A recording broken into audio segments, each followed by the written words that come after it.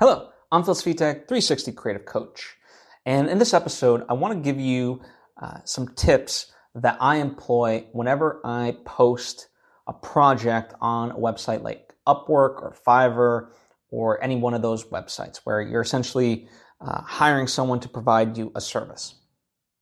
Now, before I get into it, I would like to take the opportunity to invite you to subscribe. That way you get all the various lessons and episodes that I put out right when I put them out. Thank you if you just did, and thank you if you already were. It truly does mean a lot to me, as I hope it does to you. So let's talk about this, right?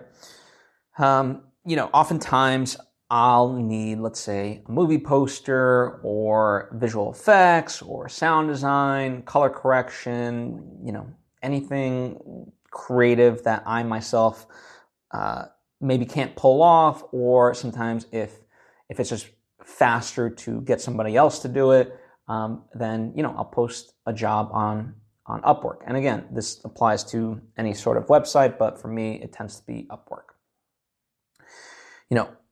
For me, in order to get the best results, to get the best candidates, what I always like to do is be as specific as I can in terms of, what the project is, what my expectations are, timelines / deadlines, things of that nature. So usually I'll go through, and any sort of questions that a person might have, I'll sort of put that in there to the extent that I can.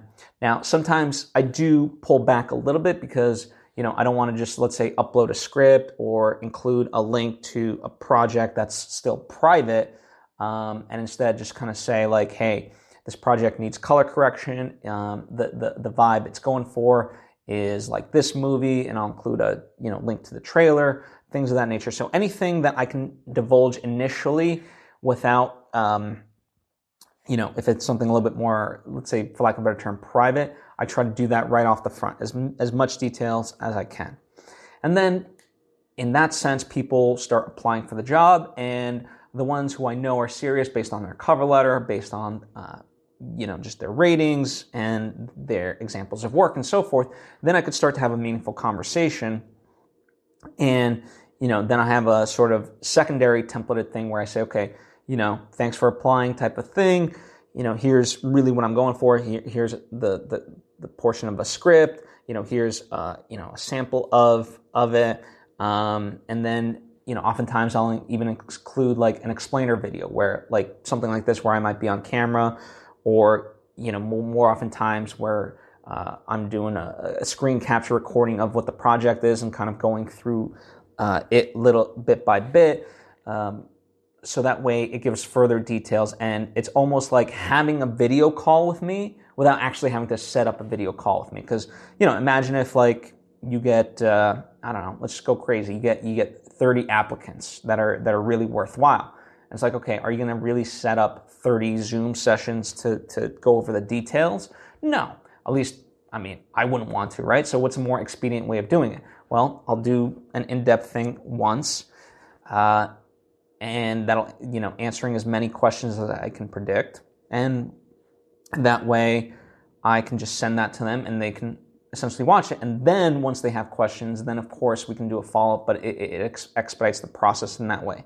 And what I tend to do initially as the first set of feedback comes in, from these chats, if there's a consistent thing, or even if it's just a one-off, I start to then collect those and start to answer them, so that way I can use them for other people. So, because each question essentially offers up a different viewpoint and then a different answer of a point of clarity.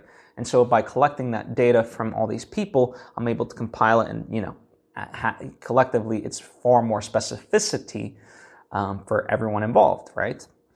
And so, and part of the cool thing for me is, when you get sort of feedback, so like on things that I'm, let's say, a novice about, or just have a very surface level amount of knowledge, I might have this big project. And so, I'll ask them, like, how do you, workflow wise and process wise, how do you envision this? How do you propose this?